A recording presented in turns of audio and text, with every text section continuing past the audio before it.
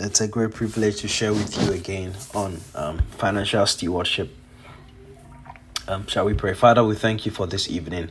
We pray in Jesus' name. As we are gathered here, we pray that you teach us, O God, in the name of Jesus. And give us the grace, Lord. Give us wisdom. Give us ideas to make wealth, O God. And give us the wisdom to handle the wealth that you bring our way. In Jesus' name we pray. Amen. All right. So we started 2 weeks ago, and then I'm just going to do a quick summary. 2 weeks ago, we looked at 8 objectives that we need to set so far as financial stewardship is concerned. We said the first one is that we have to be faithful, and we said this is the foundation of stewardship.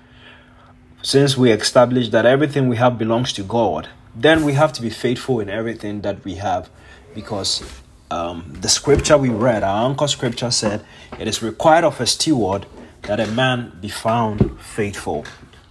And the second thing we discussed was that we need to preserve our wealth for the next generation. A good man leaves an inheritance for his children's children.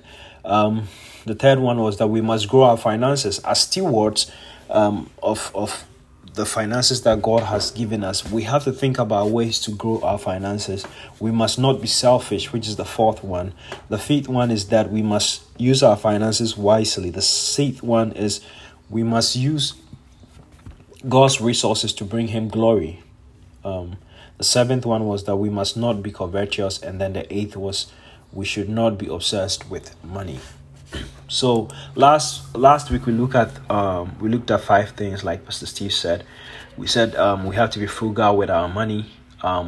We have to use our money wisely, make the best of every opportunity that comes our way.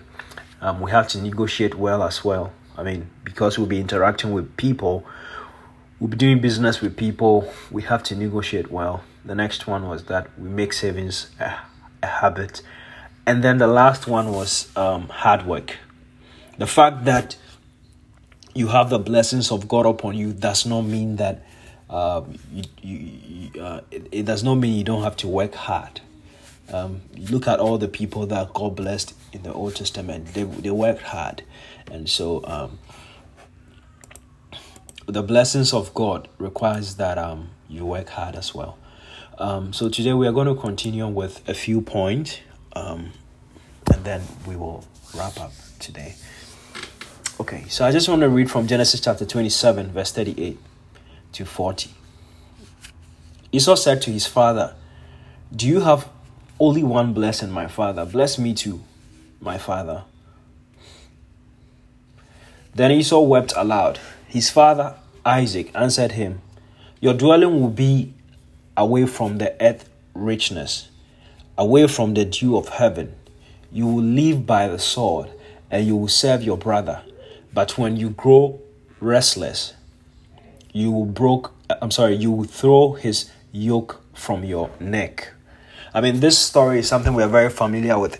When Jacob took away Esau's blessing, and Esau came later with the food to his father, and he asked his father, "Can you bless me? Can you just give me one blessing?" His father had blessed Esau, giving him about 10 blessings. And his father said, "No, there is no more blessing for you."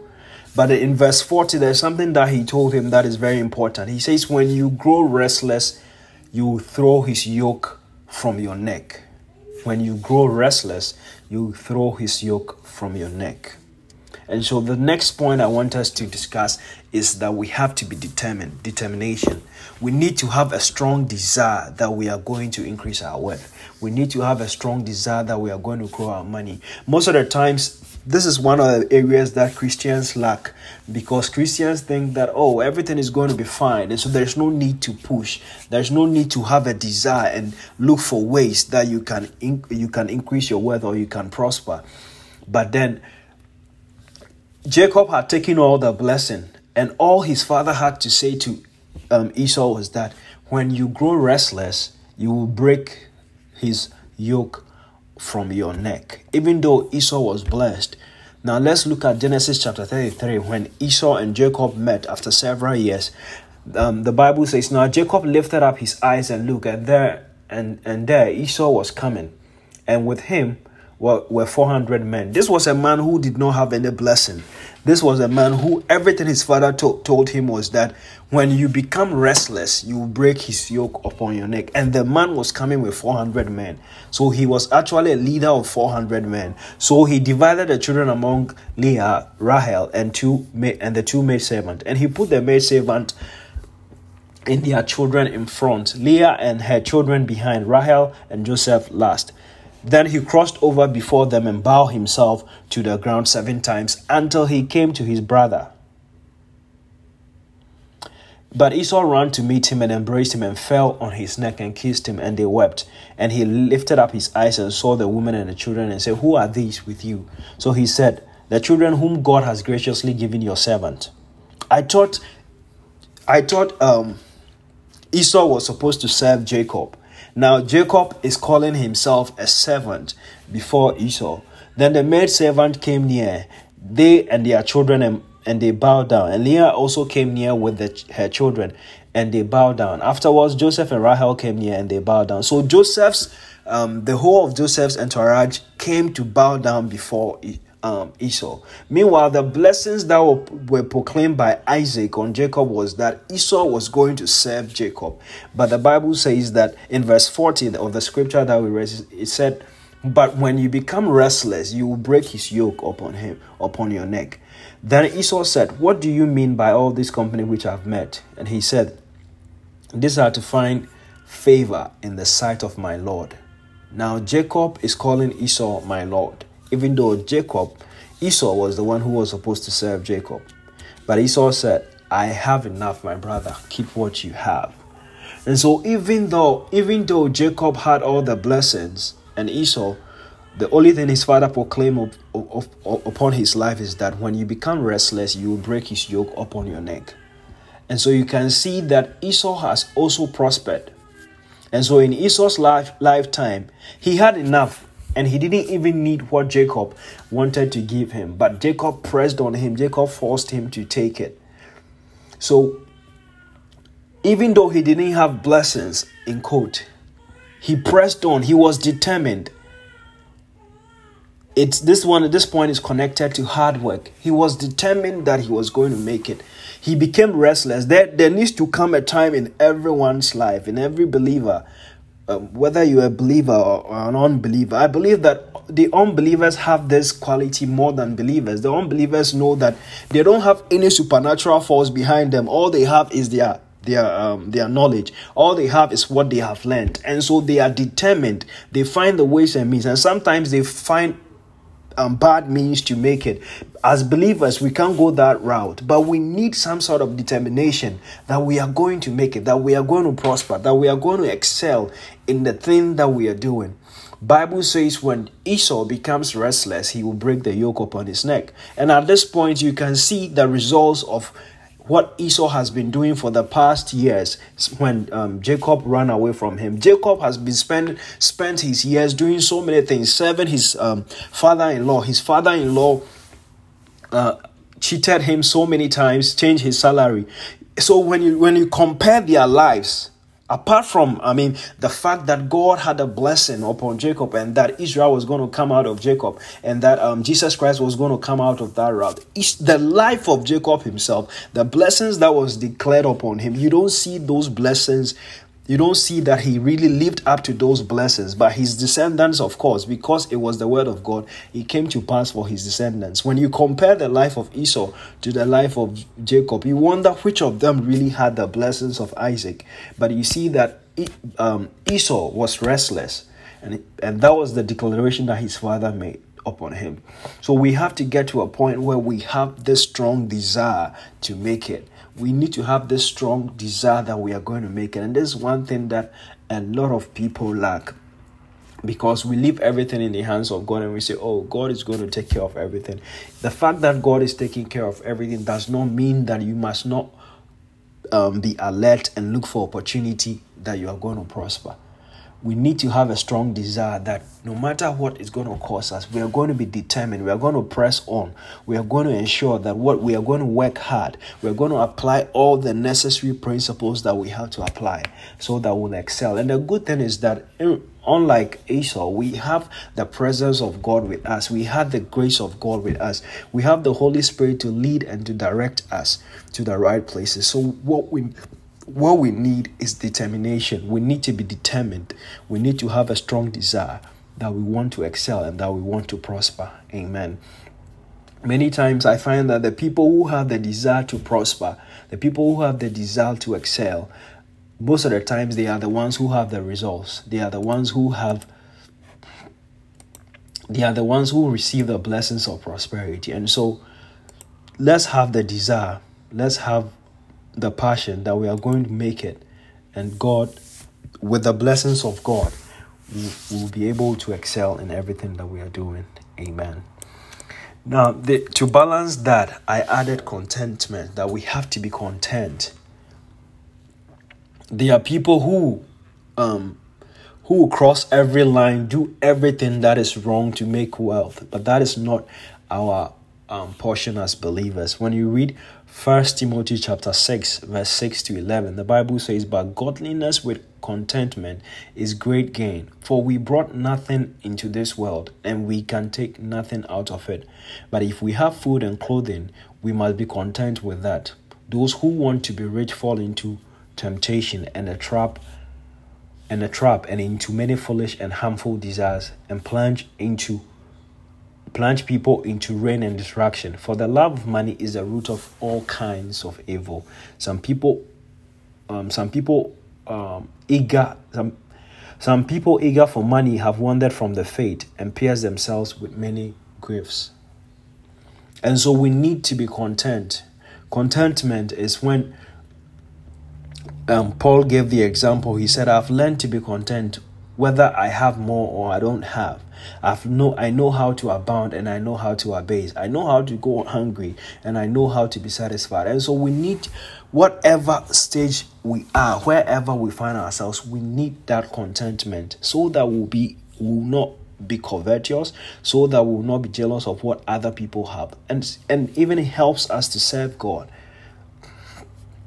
And it helps us to believe God that He's the one who's going to provide for us. And so we need contentment. We need to be content in whatever state that we are. Contentment does not mean you don't have a desire for more, but you have to be content with what you have now. Even as you desire God's blessing and you desire to have more of God's resources, whatever stage you are in now, you have to be content. And you have to continue believing God that He's going to bless you. Even as you are content with what you are, you don't have to envy what other people have.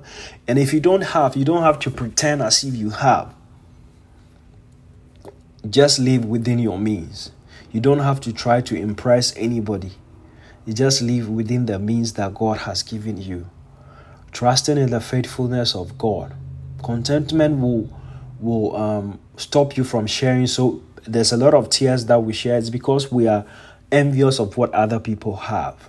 But if we believe God and we are just content with what He has given us, and continue to trust Him, continue to be determined, continue to be faithful with God, and trusting that He's going to bless you. So the next thing that I wanted to talk about is contentment. In Philippians chapter 4, verse 11 to 13, the Bible says, not that I speak in regard of need, for I have learned in whatever state I am to be content. I know how to be abased, and I know how to abound. Everywhere and in all things I have learned both to be full and to be hungry, both to abound and to suffer need. I can do all things through Christ who strengthens me. I mean, verse 13, we quote verse 13 a lot. I can do all things through Christ who strengthens me. But Paul spoke about being content before he said, I can do all things. And so we need to learn to live on both sides. When we have more, we should learn how to live. And we don't have anything at all. When we lack to, we should know how to live. And our lifestyle or our relationship with God should not be affected by what we have or what happens to us with regards to our finances. And so whether God blesses you or He doesn't bless you, whether you have abundance or you don't have abundance, you have to be faithful to God. like the Hebrew boy said, we need not think about this. If God delivers us, fine. If he doesn't deliver us, we will not bow. And so we need to be content no matter where we find ourselves, no matter what we have or what we are expecting from God that we have not yet received. We still need to be content. I know that most people, or all of us, have a desire to be rich. We have a desire to have abundance. But in any case, no matter where you find yourself, first of all, you need to learn the principle of contentment. As you are trusting God, as you are being faithful with the little you have, Bible says, he who is faithful in little will be faithful in much. As you are being faithful in the little you have, as you're trusting God to give you more, you just have to be content and live within your means. Amen. Now, the next thing I want us to talk about, the last but one, is that we need to have an expectation that God is going to bless us, which is very, very important. There are a lot of, because of, there have been a lot of teachings on finances, and there are a lot of people who overemphasize money, finances, and so a lot of believers have written off the fact that God can bless us with wealth. But the truth is that God can bless us. Is there anything too hard for the Lord? When you read Jeremiah chapter 32, verse 27, the Bible says, "Behold, I am the God of all flesh. Is anything too hard for me?" We need to know that there is nothing too hard for the Lord. There is nothing impossible for God. As God has given us the grace and has blessed us with salvation, I believe that the most expensive thing to God would have been salvation. If there was anything to be expensive, if there was anything too expensive for God, or anything that would be expensive for God, then that would be salvation. But even in salvation, He gave us His only Son so that we will be saved. And after salvation, what more won't God be able to give us? So we need to have an expectation that God is able to bless us financially. God is able to increase our finances. Now, there's an interesting scripture in the Bible, in Matthew chapter 17, verse 24 to 27. The Bible says that when they had come to Capernaum, those who received the temple tax came to Peter and said, Does your teacher not pay the temple tax? He said, Yes. And when they had come into the house, Jesus anticipated him, saying, What do you think, Simon? From whom do the kings of the earth take customs and taxes? From their sons or from strangers? Peter said to him, From strangers. Jesus said to him, Then the sons are free. Nevertheless, lest we offend them, go to the sea, cast in a hook, and take the fish that comes out first. And when you have opened its mouth, you will find a piece of money. Take that and give it to them for me and you. This is a very interesting passage, and this is a miracle actually. I mean, I was thinking about the miracle, how we should look at this miracle. First, I see 2 or 3 important things here. We know that fishes don't eat money. Second, Peter was going to cast a hook in the sea, as wide and as big as the sea is. How possible was it that the fish that had the money in its mouth was the one who came to the hook? This is to tell us that there is nothing impossible for God. He is the God of all flesh. I believe that Jesus Christ, released the word, and the word just spoke to the fish. I don't know how the money got into the mouth of the fish, but He is the God who is able to do the impossible. He is the God who is able to do what we cannot think about, what we cannot conceive. How can a fish have money in its mouth? And how is it that when Peter put in the hook in the sea, that particular fish who had the money in his mouth was the first one who came out? And Peter took the money out of his mouth to go and pay their taxes. And so we can trust God that he has done this before, and we read about it today. Then we can trust him that no matter the situation, no matter how difficult things turn out, no matter how impossible things appear, the same God who is the God of all flesh.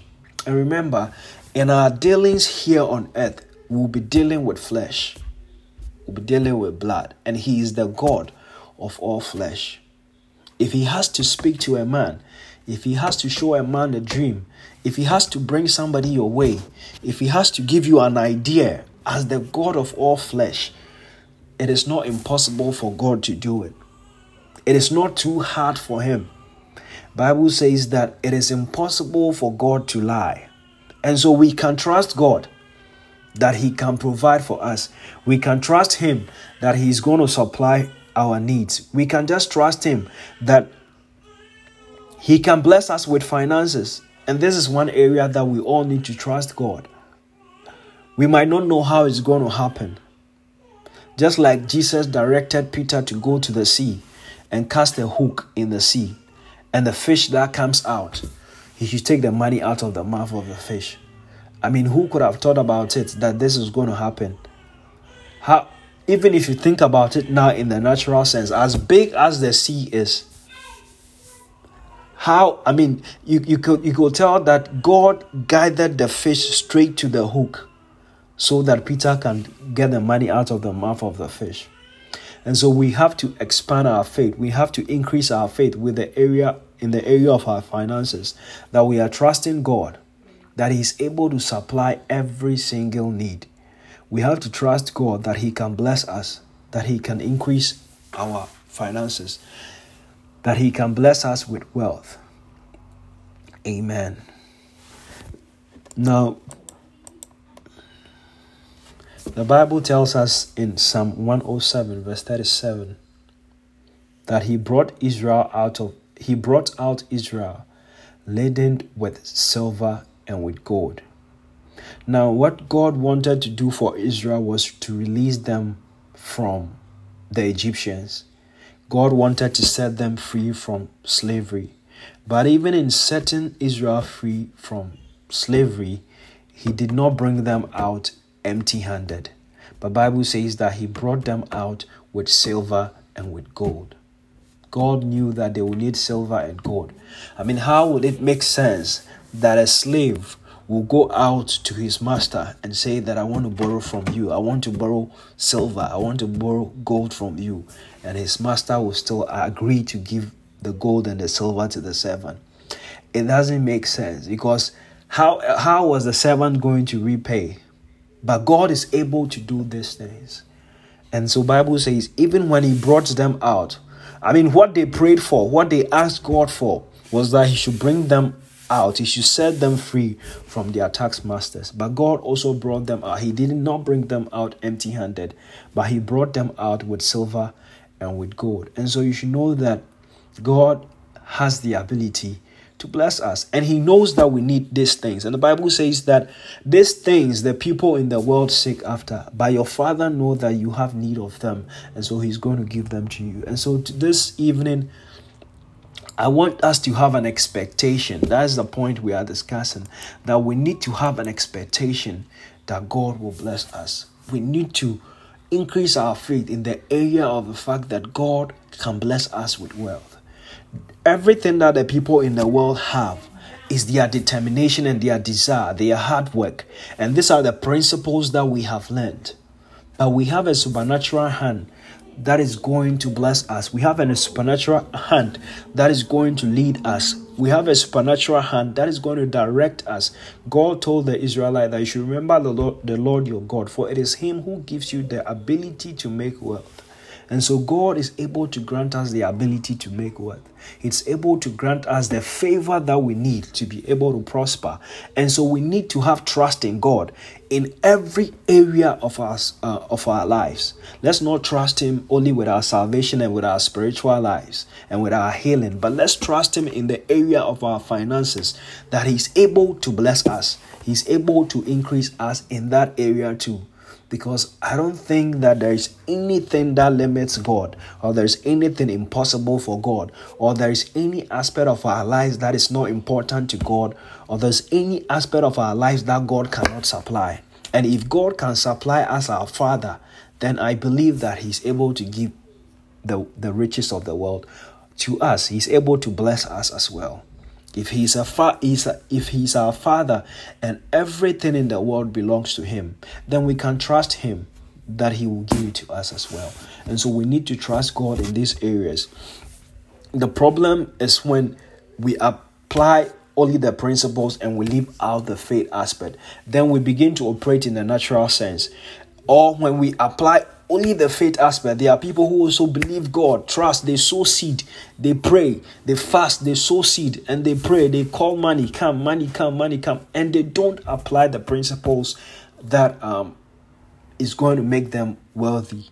But if we add the principles and we add the divine hand of God and the divine provision of God, and we believe God to increase us in that area, I believe that there is nothing impossible that God cannot do. And so let's trust God in the area of our money. Let's begin to increase our faith. I remember when Pastor Frank taught us about faith. He said there are areas in our lives that we need to increase our faith in. Not that we'll become obsessed with money, not that we will not become content, but then we need to increase our faith in this area too, because it is one of the areas that one of the areas that a lot of us limit God. But let's begin to see that He is the God of all flesh. He's the God of all things. The silver belongs to Him. The gold belongs to Him. And He's able to bless us. Amen. In Psalm 112, verse 1-3, the Bible says, "Praise the Lord. Blessed is the man who fears the Lord, who delights greatly in His commandment. His descendants will be mighty on earth. The generation of the upright will be blessed. Wealth and riches will be in His house." Verse 3 says, wealth and riches will be in His house. And so this was a blessing that we see in the book of Psalms, that the man who fears the Lord, the generation of the upright will be blessed, and then wealth and riches will be in his house. When we look at the life of Abraham, look at the life of Isaac, Jacob, all the people who walk with God, the people we call our fathers, God blessed them. He increased them. Even though God had one promise for Abraham, we see that Abraham was blessed in all his house. That Abraham, as one man, he had his own private army. He didn't have just security guards, but then he had private army, like an army that he can take out for battle. That was the blessings that God had given Abraham.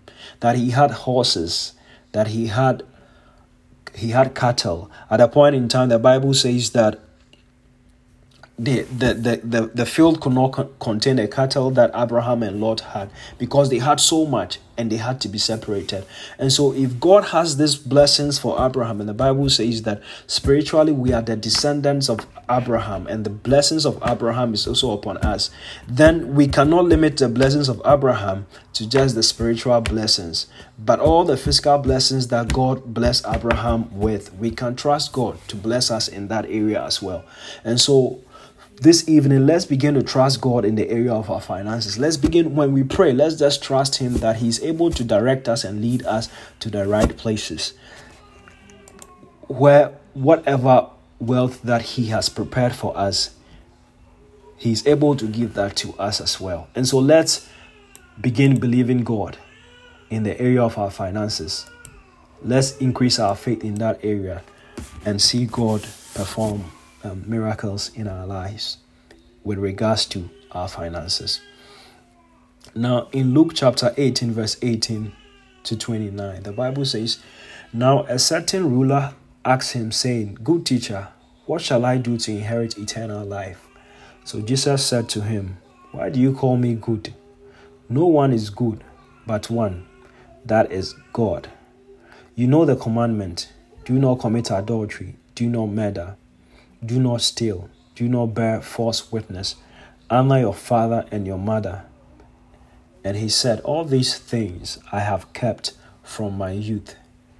So when Jesus heard these things, he said to him, "You still lack one thing. Sell all that you have and distribute to the poor, and you will have treasure in heaven, and come and follow me." But when he heard this, he became very sorrowful, for he was very rich. And when Jesus saw that he became very sorrowful, he said, "How hard is it for those who have riches?" The other version says, "Those who trust in riches to enter the kingdom of God. For it is easy for a camel to go through the eye of a needle than for a rich man to enter the kingdom of God." And those who heard it said, "Who can then be saved?" But he said, "The things which are impossible with men are possible with God." Then Peter said, "See, we have left all and followed you." So he said to him, "Assuredly I say to you, there is no one who has left house or parents or brothers or wife or children for the sake of the kingdom of God, who shall not receive many times more in the present time and in the age to come eternal life." So when Peter heard that it is difficult for people who trust in riches or people who have riches to enter the kingdom of God, the Bible says they were all surprised, and they asked, "Who then can be saved?" Then Jesus told them, "If what is impossible for man, it is possible for God." Then Peter said, "Hey, if that is the case, Lord, we have left all things." I think that when I was reading this thing today, I was beginning to think that maybe Peter was expecting that when they are following Jesus Christ, as they have abandoned everything and followed Jesus Christ, they were going to be very rich and get some money. So Peter said, "Hey, if this is the case, if you are saying that rich men, it will be difficult for rich men to enter the kingdom of God, then what about us? Because we have left all things and we are to follow you." But Jesus Christ promised them that if, verse 30 says that, from verse 29, he said it to them, "Assuredly I say to you, there is no one who has left house or parents or brothers or wife or children for the sake of the kingdom of God, who shall not receive many more times in this present time and in the age to come eternal life." So Jesus Christ promised Peter that whatever you leave, whatever you sacrifice for the kingdom of God, verse 30 sounds like he's promising him that in this present age there is a blessing for you, and in the kingdom, in the next life or afterlife, you are going to inherit eternal life. And so let's not limit the promises of God or the promises of Jesus Christ to just eternal life or spiritual blessings, but He's able to bless our finances as well if we will trust him. He's able to increase our wealth as well if we will trust him. If we begin to apply the principles that we have learned, or every other good principle that we see in the Bible concerning finances, and trust him that being our Lord and being our God, he will bring us a blessing. He will increase us and bring us supernatural increase in every area of our lives, including our finances. Now, the last thing I want to talk about is giving. The reason why I put this one last is because whenever you talk about finances in church, the first thing that people's mind will go on is, oh, they are going to talk about giving. But that is not the purpose of these teachings. The purpose of this teaching, first of all, is that we will understand how to be good stewards of our finances. And as being good stewards, there is no way we can take out giving to the work of God out of stewardship. In 2 Corinthians chapter 9, verse 6 to 8, the Bible says that, "But this I say, he who sows sparingly will also reap sparingly, and he who sows bountifully will also reap bountifully. So let each one give as he purpose in his heart. Now look at the connection between verse 6 and verse 7. He's talking about sowing seed, and then he shifted to giving. And when you read the preceding verse, Paul was talking about money. He was talking about the fact that he was talking about the collection for the church, that people should make their collection ready for the church in Jerusalem. And he was talking about the fact that they should make their money ready. And that he's saying that let me read verse 7 again. So he says, let each one give as he purpose in his heart, not grudgingly or of necessity, for God loves a cheerful giver. I like what Pastor Steve said one day when we were about to give offering. He says that if you think you don't understand why you should give in church, or you feel you are giving out of compulsion, then please use your money to buy lunch. Don't bother giving. But if you need to understand the reason why you give in church. And is the same point Paul was making here. He said, not out of necessity. Most of the times we have made it part of the church ritual that, if I go to church, we'll sing praises, we'll listen to the word of God, then the last thing we'll do is that we'll give offering. And so most of us give offering as part of a religious activity, but not really understanding why we are giving our offering. Not really understanding. Or sometimes people even give their offering with no expectation from God that He's able to bless them back, that He's able to give them again. But from this evening, I want us to change that, because when you read verse 6, it says, he who sows. And then he changes, he doesn't use the word sows again, but then he says, so let each one give. And so what Paul was saying is that giving is sowing. And so when we sow bountifully, we are going to reap bountifully. It means that when we give bountifully, we are going to reap bountifully.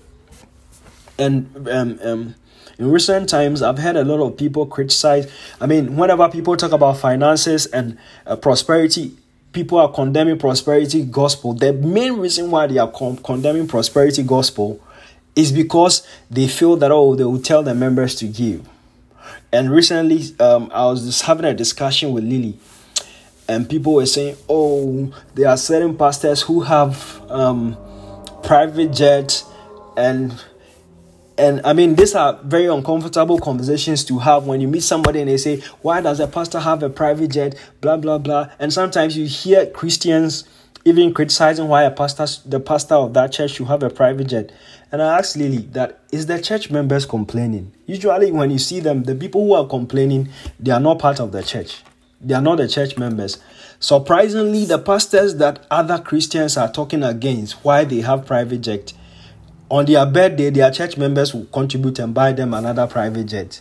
So you wonder why then. So I was asking Lily, so why are people outside the church rather complaining, and those within the church, on their pastor's birthday, they can contribute again and buy the pastor another private jet? The pastor has not asked them. So I feel that maybe I've not concluded yet, but maybe there is an understanding that these people have that we, those outside the church, don't have. And I'm not justifying anything, but I was just having a discussion with Lee, which I'm sharing with you. And so we can trust God that when we give, He will give back to us, as the Bible says. And so this verse also tells us that God loves a cheerful giver. And so when you are giving in church, give out of understanding and have an expectation that God is able to bless you. In verse 8, it says that, and God is able to make all grace abound toward you. God is able to make all grace abound toward you, that you always, having all sufficiency in all things, may have abundance for every good work.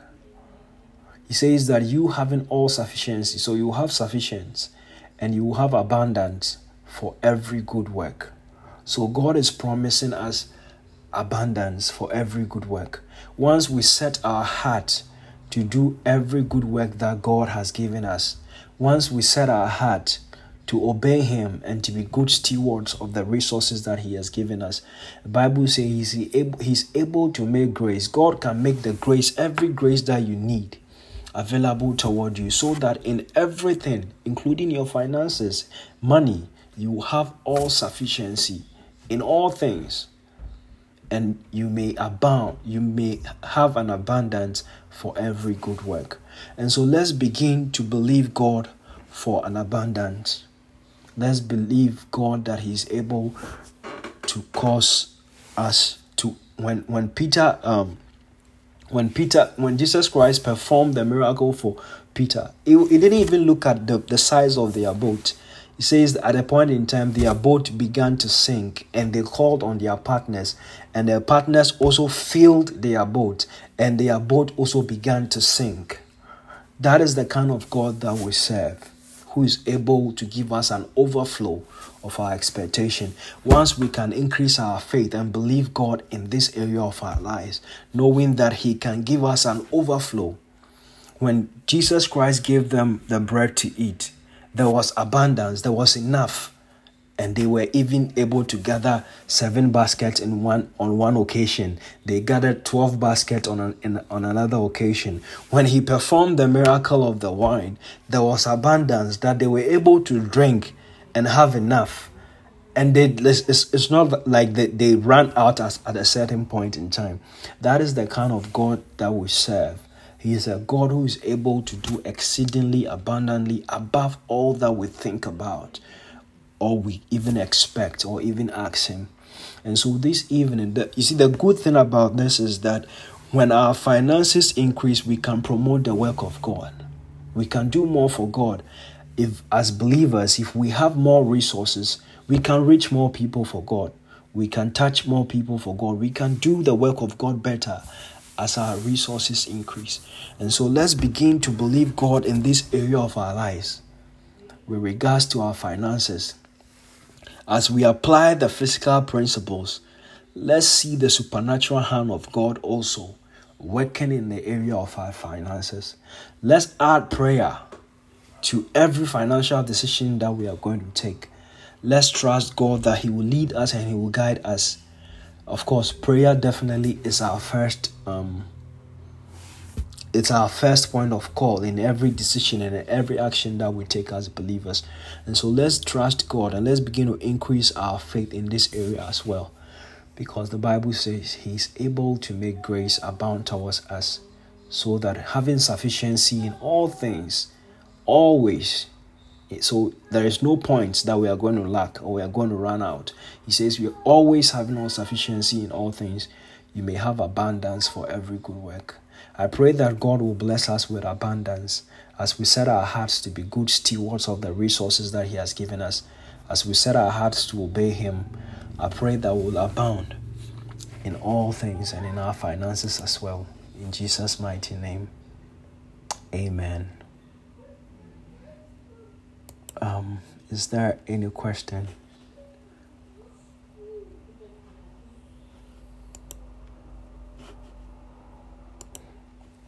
All right, so I want us to, in the absence of any question, I want us to pray. And Pastor Jessica, I see your message here as well. Okay, so I actually had a question from last week I didn't get to ask this week. Okay.